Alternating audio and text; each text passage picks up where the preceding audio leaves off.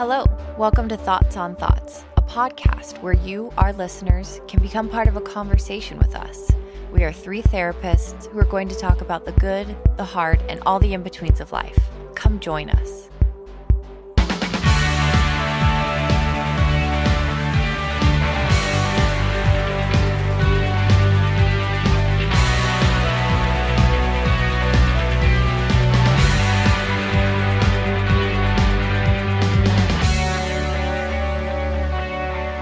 That and Enna screamed bloody murder. The entire ride of Pirates of the Caribbean got a lot of looks, lots of parent shame for that one. But I don't think people were actually shaming. I just felt shame because I was like, I ruined everyone's ride. She just got a little bit wet, and that was the end of it for her. It was over. So, yeah, it was too much. She couldn't handle it. Full of magic, you know? Yeah, exactly. When you're stuck on a ride and you can't get off, it's amazing. You probably caused your children some trauma. Oh, it was a big T trauma for Enna, for sure. I was like, for her age, that was a big T trauma. Did you like that segue? I was about to say, that's like perfect. Welcome to Thoughts on Thoughts. This is KJ. This is Taylor. And Jessica. And today we are going to talk about EMDR therapy. We talked about it briefly in our Finding a Therapist episode, but we're going to dig a little deeper into what it actually is, and then we're going to do a little example of what you might experience in therapy doing EMDR. Jessica, you're good at kind of telling the background of EMDR, so I'm going to give you the mic. Thank you. I am metaphorically taking the mic from you. Francine Shapiro is the founder of EMDR, and she was going through a really messy divorce, and she would go on walks at night. And while she would go on these walks, she would watch the cracks in the sidewalk. And she realized when she would get home from these walks, she felt way better about what was going on with her divorce. And so what she realized was, for her, what was making the difference was her eyes watching the cracks, and her eyes were moving from left to right. And so she started to apply that in her practice and found great success, found that people were able to move through difficult things a lot faster. And so EMDR was born. EMDR standing for Eye Movement Desensitization and Reprocessing. So desensitizing hard things and then reprocessing so we can understand them in a more positive way. And that's how it started. It just was someone who, it's kind of like accidentally knocking the chocolate into the cookies. You know, it was just discovered by accident, and it has turned out to be a hugely wonderful thing for so many people. Yeah. So I'm going to give you a little bit of an example of how this is working for the brain. So if you picture your brain like a giant room full of filing cabinets, you have a filing cabinet for everything in your life. So you have a filing cabinet for what you ate for lunch every day this week. You have a filing cabinet for each of your relationships. You have a filing cabinet for your job and for school. So what happens when we experience our day is at the end of the day, our brain goes into REM sleep. When you're in REM sleep, your eyes are moving back and forth under your eyelids, and studies have found that that is when the brain is processing through what happened during our day. Our brain's going through all the events and it's filing them away in these big filing cabinets in our brain. So it's putting what we had for lunch in a lunch folder and filing it away in that cabinet. What happens when we have a traumatic event is the folder for that event gets filed incorrectly. So if you've ever had a filing cabinet where there's just that pesky file folder that is not sitting nicely, it's sticking out, it's making it so that the drawer can't close, that's what's happening in our brain when we experience trauma. So the file gets filed incorrectly, our brain can't process it, and it's just sticking out, ready to pop up and trigger us when we're least expecting it. So what EMDR essentially does is it goes back to that folder and it helps us file it correctly. With the bilateral stimulation, with the eyes moving back and forth or stimulating both sides of the body when you're thinking about that traumatic event, that is what goes back in and files that folder correctly so that we can close the drawer, we can get on with our day, we're not triggered at random. Yeah, it basically is taking a memory that we stored as maladaptive, as this did not help me. We're changing it to realize it did help me in some way. I can learn and grow. I'm never going to be maybe happy that that traumatic event happened, but I can move on from it. And so it makes sense because our brain, if we're sexually abused, say, has no folder for that. Our brain is not like, oh yeah, this was supposed to happen to us. And so our brain can't handle it the right way until we can go through it really in a way that is painful, but also in a way that is healing and can move forward. I think that that's a really good point to make, is that through your reprocessing, it's not going to make it so that it like never happened or that it's just erased. It just, like Jessica said, it puts it in a different folder so that when you do remember it or when you do think about it, it's not so emotionally escalating that you fall apart. So you can think about that event and continue to function. Yeah. Exactly. It's like if you picture a traumatic event as a jack-in-the-box, when you're winding it up, you never know when it's going to pop up and scare you. That's what traumatic events cause in our brain. It's like this, we're constantly just kind of moving through life like we're going to be scared by this jack-in-the-box at any second, and we're not sure what's going to trigger it. What EMDR does is it basically kind of erases that jack-in-the-box effect to where if we reflect on that memory, it's like, oh, that happened and it really sucked. But like Taylor said, you're not just emotionally flooded whenever it comes up for you. Right. And you can realize that you're safe now. Bessel van der Kolk is an expert on trauma. And when I went to his training, what he said that he loves the most about EMDR is that it teaches people that the trauma is over. Oh, yeah. It's done. You are safe now. You weren't safe at that moment, but it's over. You can move on in the present. And that's what's beautiful about EMDR. Well, and that's what it's like when we get flooded by trauma, right? Is because we have you think it's fight, happening flight, again. or freeze response. And so that's why it's so hard to function in those moments when you're feeling your trauma, is because you feel like you still either need to escape or you need to fight, and your whole body is freaking out because of all of your physiological responses. So if you can remember that it's over and that you are safe, that takes at least half the battle away and calms your body down. And van der Kolk wrote this awesome book called The Body Keeps the Score. And it's all about how when you experience trauma, your body remembers it. Your body holds on to it. So I just love that imagery because it's so true. And he talks about how, you know, you could be walking down the street and you see a red car and you may have a trauma response to that. Your heart might start pounding, you might start sweating, you might start breathing really hard. And maybe that's linked to you got in a car accident and the car that hit you was a red car. And so your body remembers those traumatic events. And what EMDR does is it goes back into your memory network. It finds those memories. It finds how your body reacts to it, the body sensations, and it connects that to the negative belief or script that you have written in your mind from that event. And it puts them all together. It connects them, and then it essentially desensitizes you to them. Okay, so you heard me mention that my daughter had a big T trauma on Pirates of the Caribbean because she is very little, and so it was a big T trauma. But for someone else, like Taylor's daughter who's 3, that might have been a little T trauma where she's like, I'm ready to be done, but she's not freaking out totally. So a big T trauma is when there is a perceived threat to your life, whether it's real or imagined. So you think you're dying, just like my daughter literally probably thought she was dying on the Pirates of the Caribbean, right? But a little T trauma is something that's hard. It might be going to school and someone making fun of your socks or getting a bad score on a test, things like that.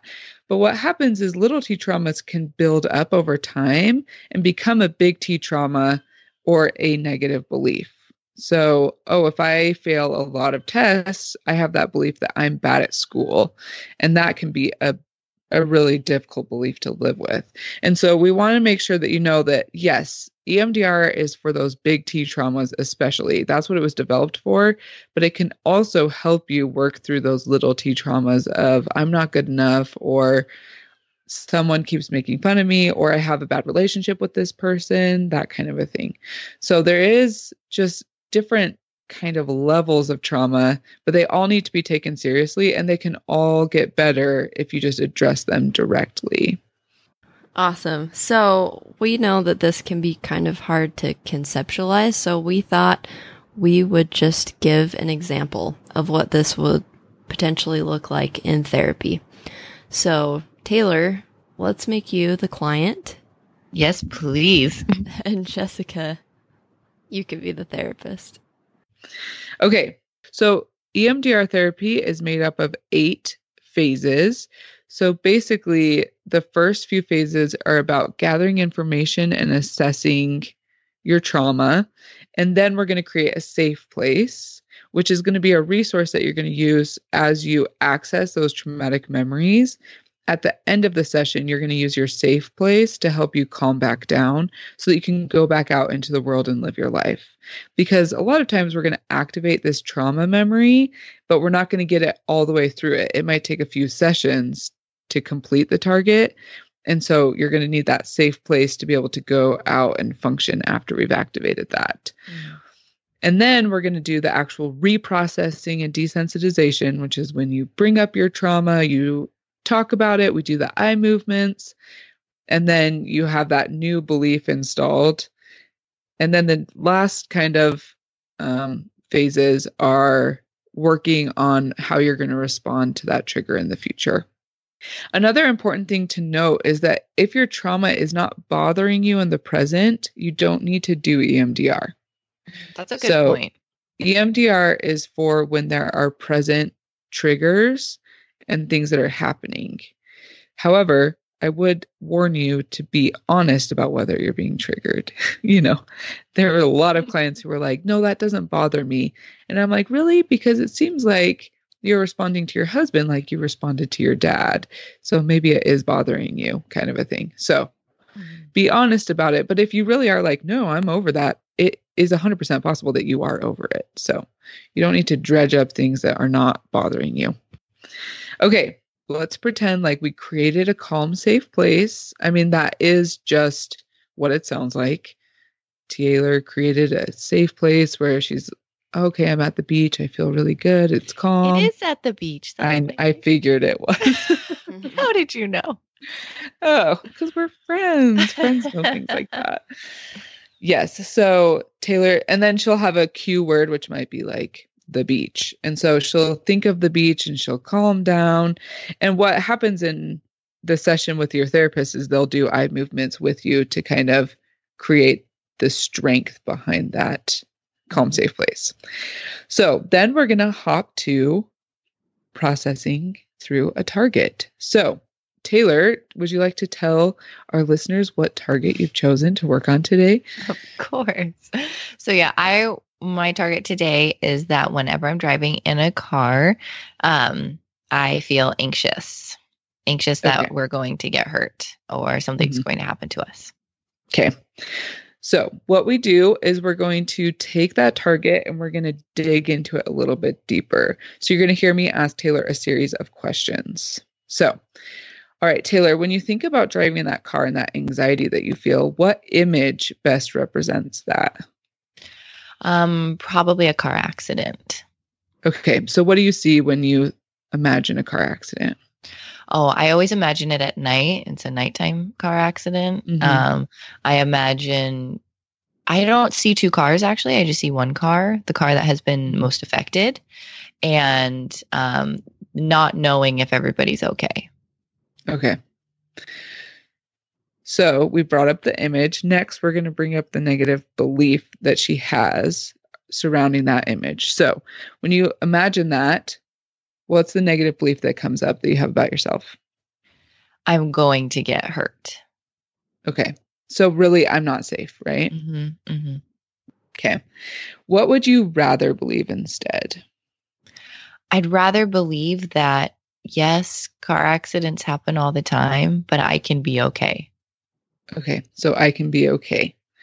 How true does that feel? A 1, not true at all. A 7, very true. How true does it feel? I can be okay when you think about getting in a car accident or driving. Like a 3. Okay. A 3. When you bring up that image of the car accident, what emotions come up? Fear, panic, confusion, anxiety, and dread. So pretty much you're just basic, terrible feelings. All the bad ones. Right? I don't know. Literally is how it goes. Often when I do this with clients, it's the same thing. It's like there's 10 negative emotions. Yeah. It's like there's just so many, right? Yes. Okay, so on a scale from 0, doesn't bother me at all, to 10, bothers me more than anything, how disturbing is it when you think about driving right now? Like a 3. Okay, so that is what we call a SUD, which is our subjective unit of distress. Our goal is to do our reprocessing and get that SUD to a 0. So we want it to not be bothering you at all. And then after we get that SUD to a 0, we're going to get that other scale that I asked you about, the positive belief. We're going to try and get that to a 7, which is totally true. Also, you should note the reason that the scales are weird.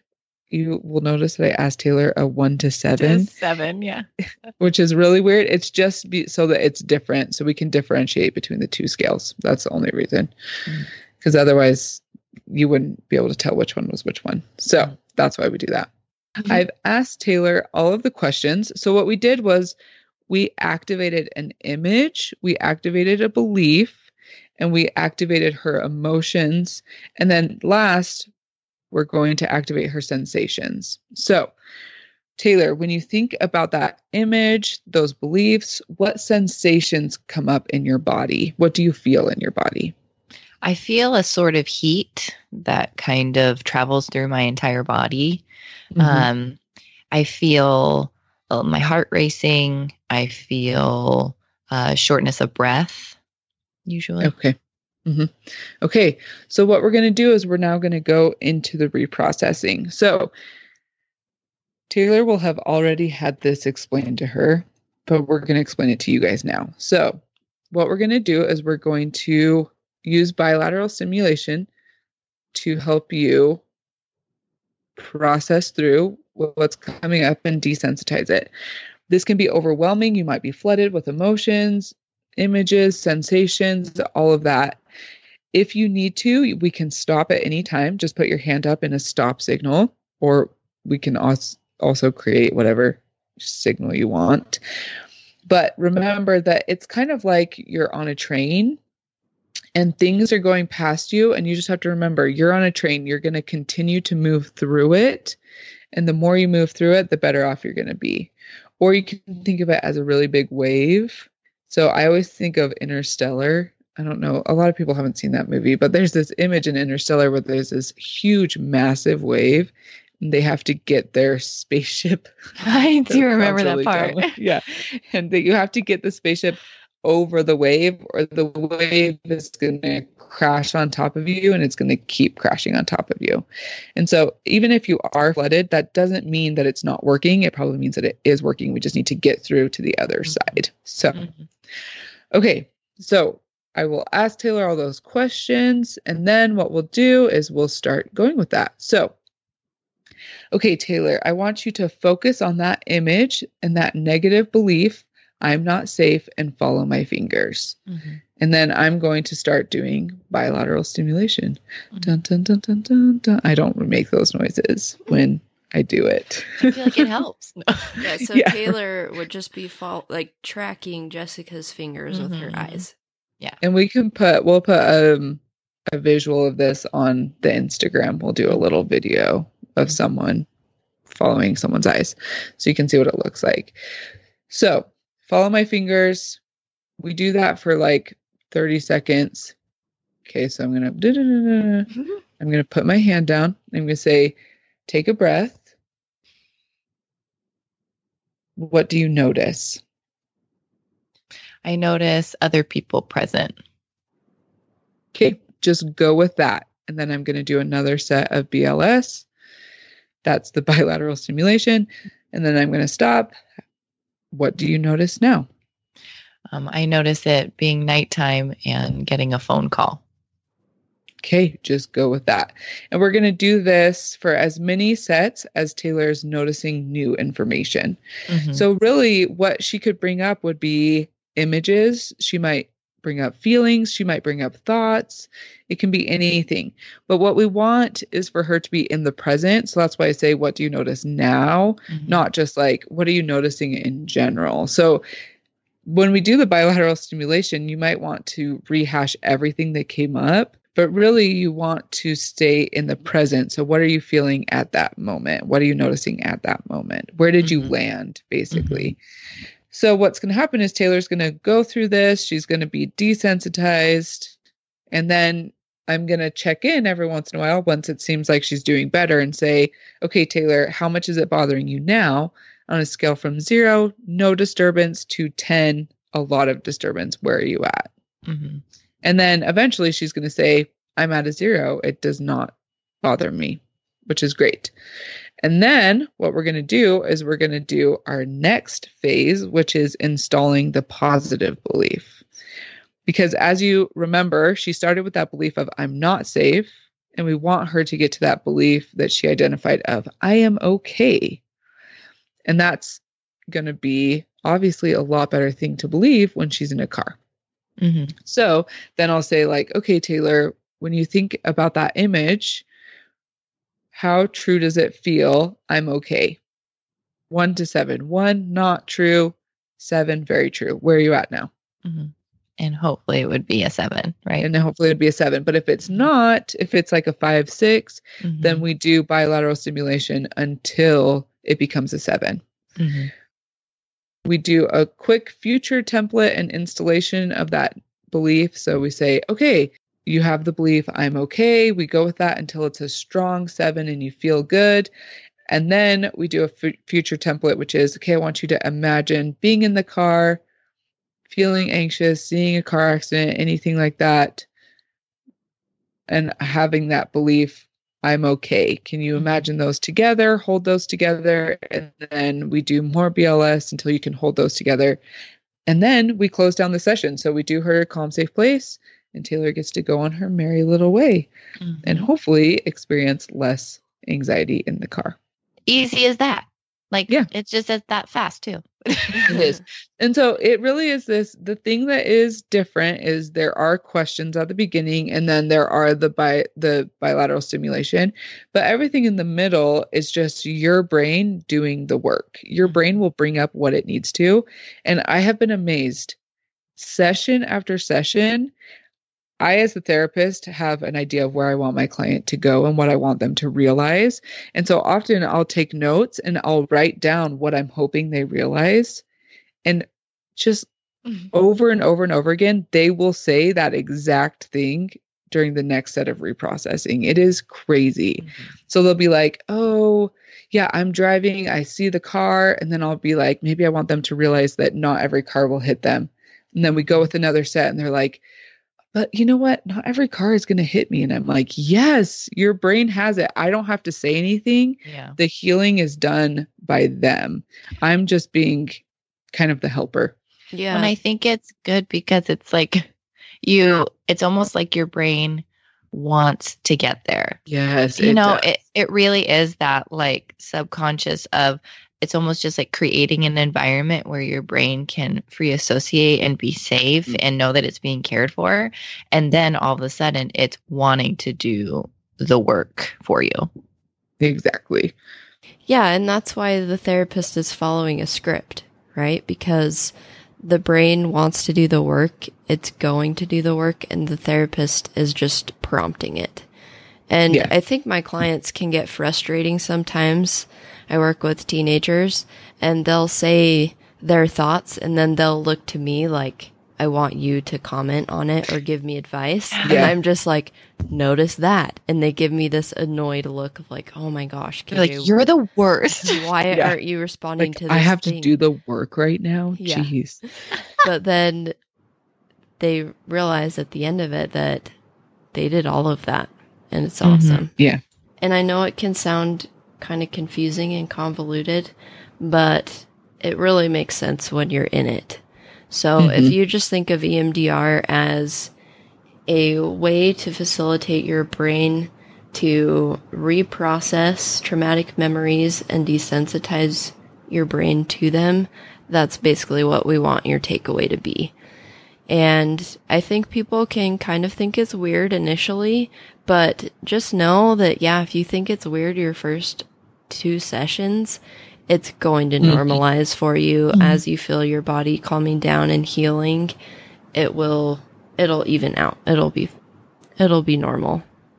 So go out there. If you have some trauma, find yourself an EMDR therapist and get going. It'll be super helpful.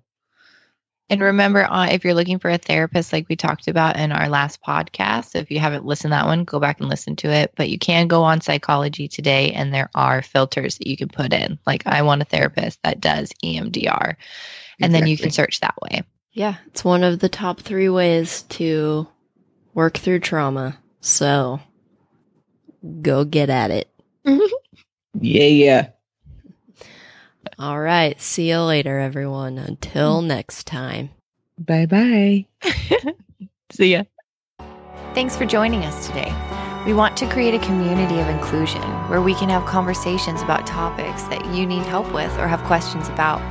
We want you to have a voice in this process, so please let us know what you want to hear about on future episodes.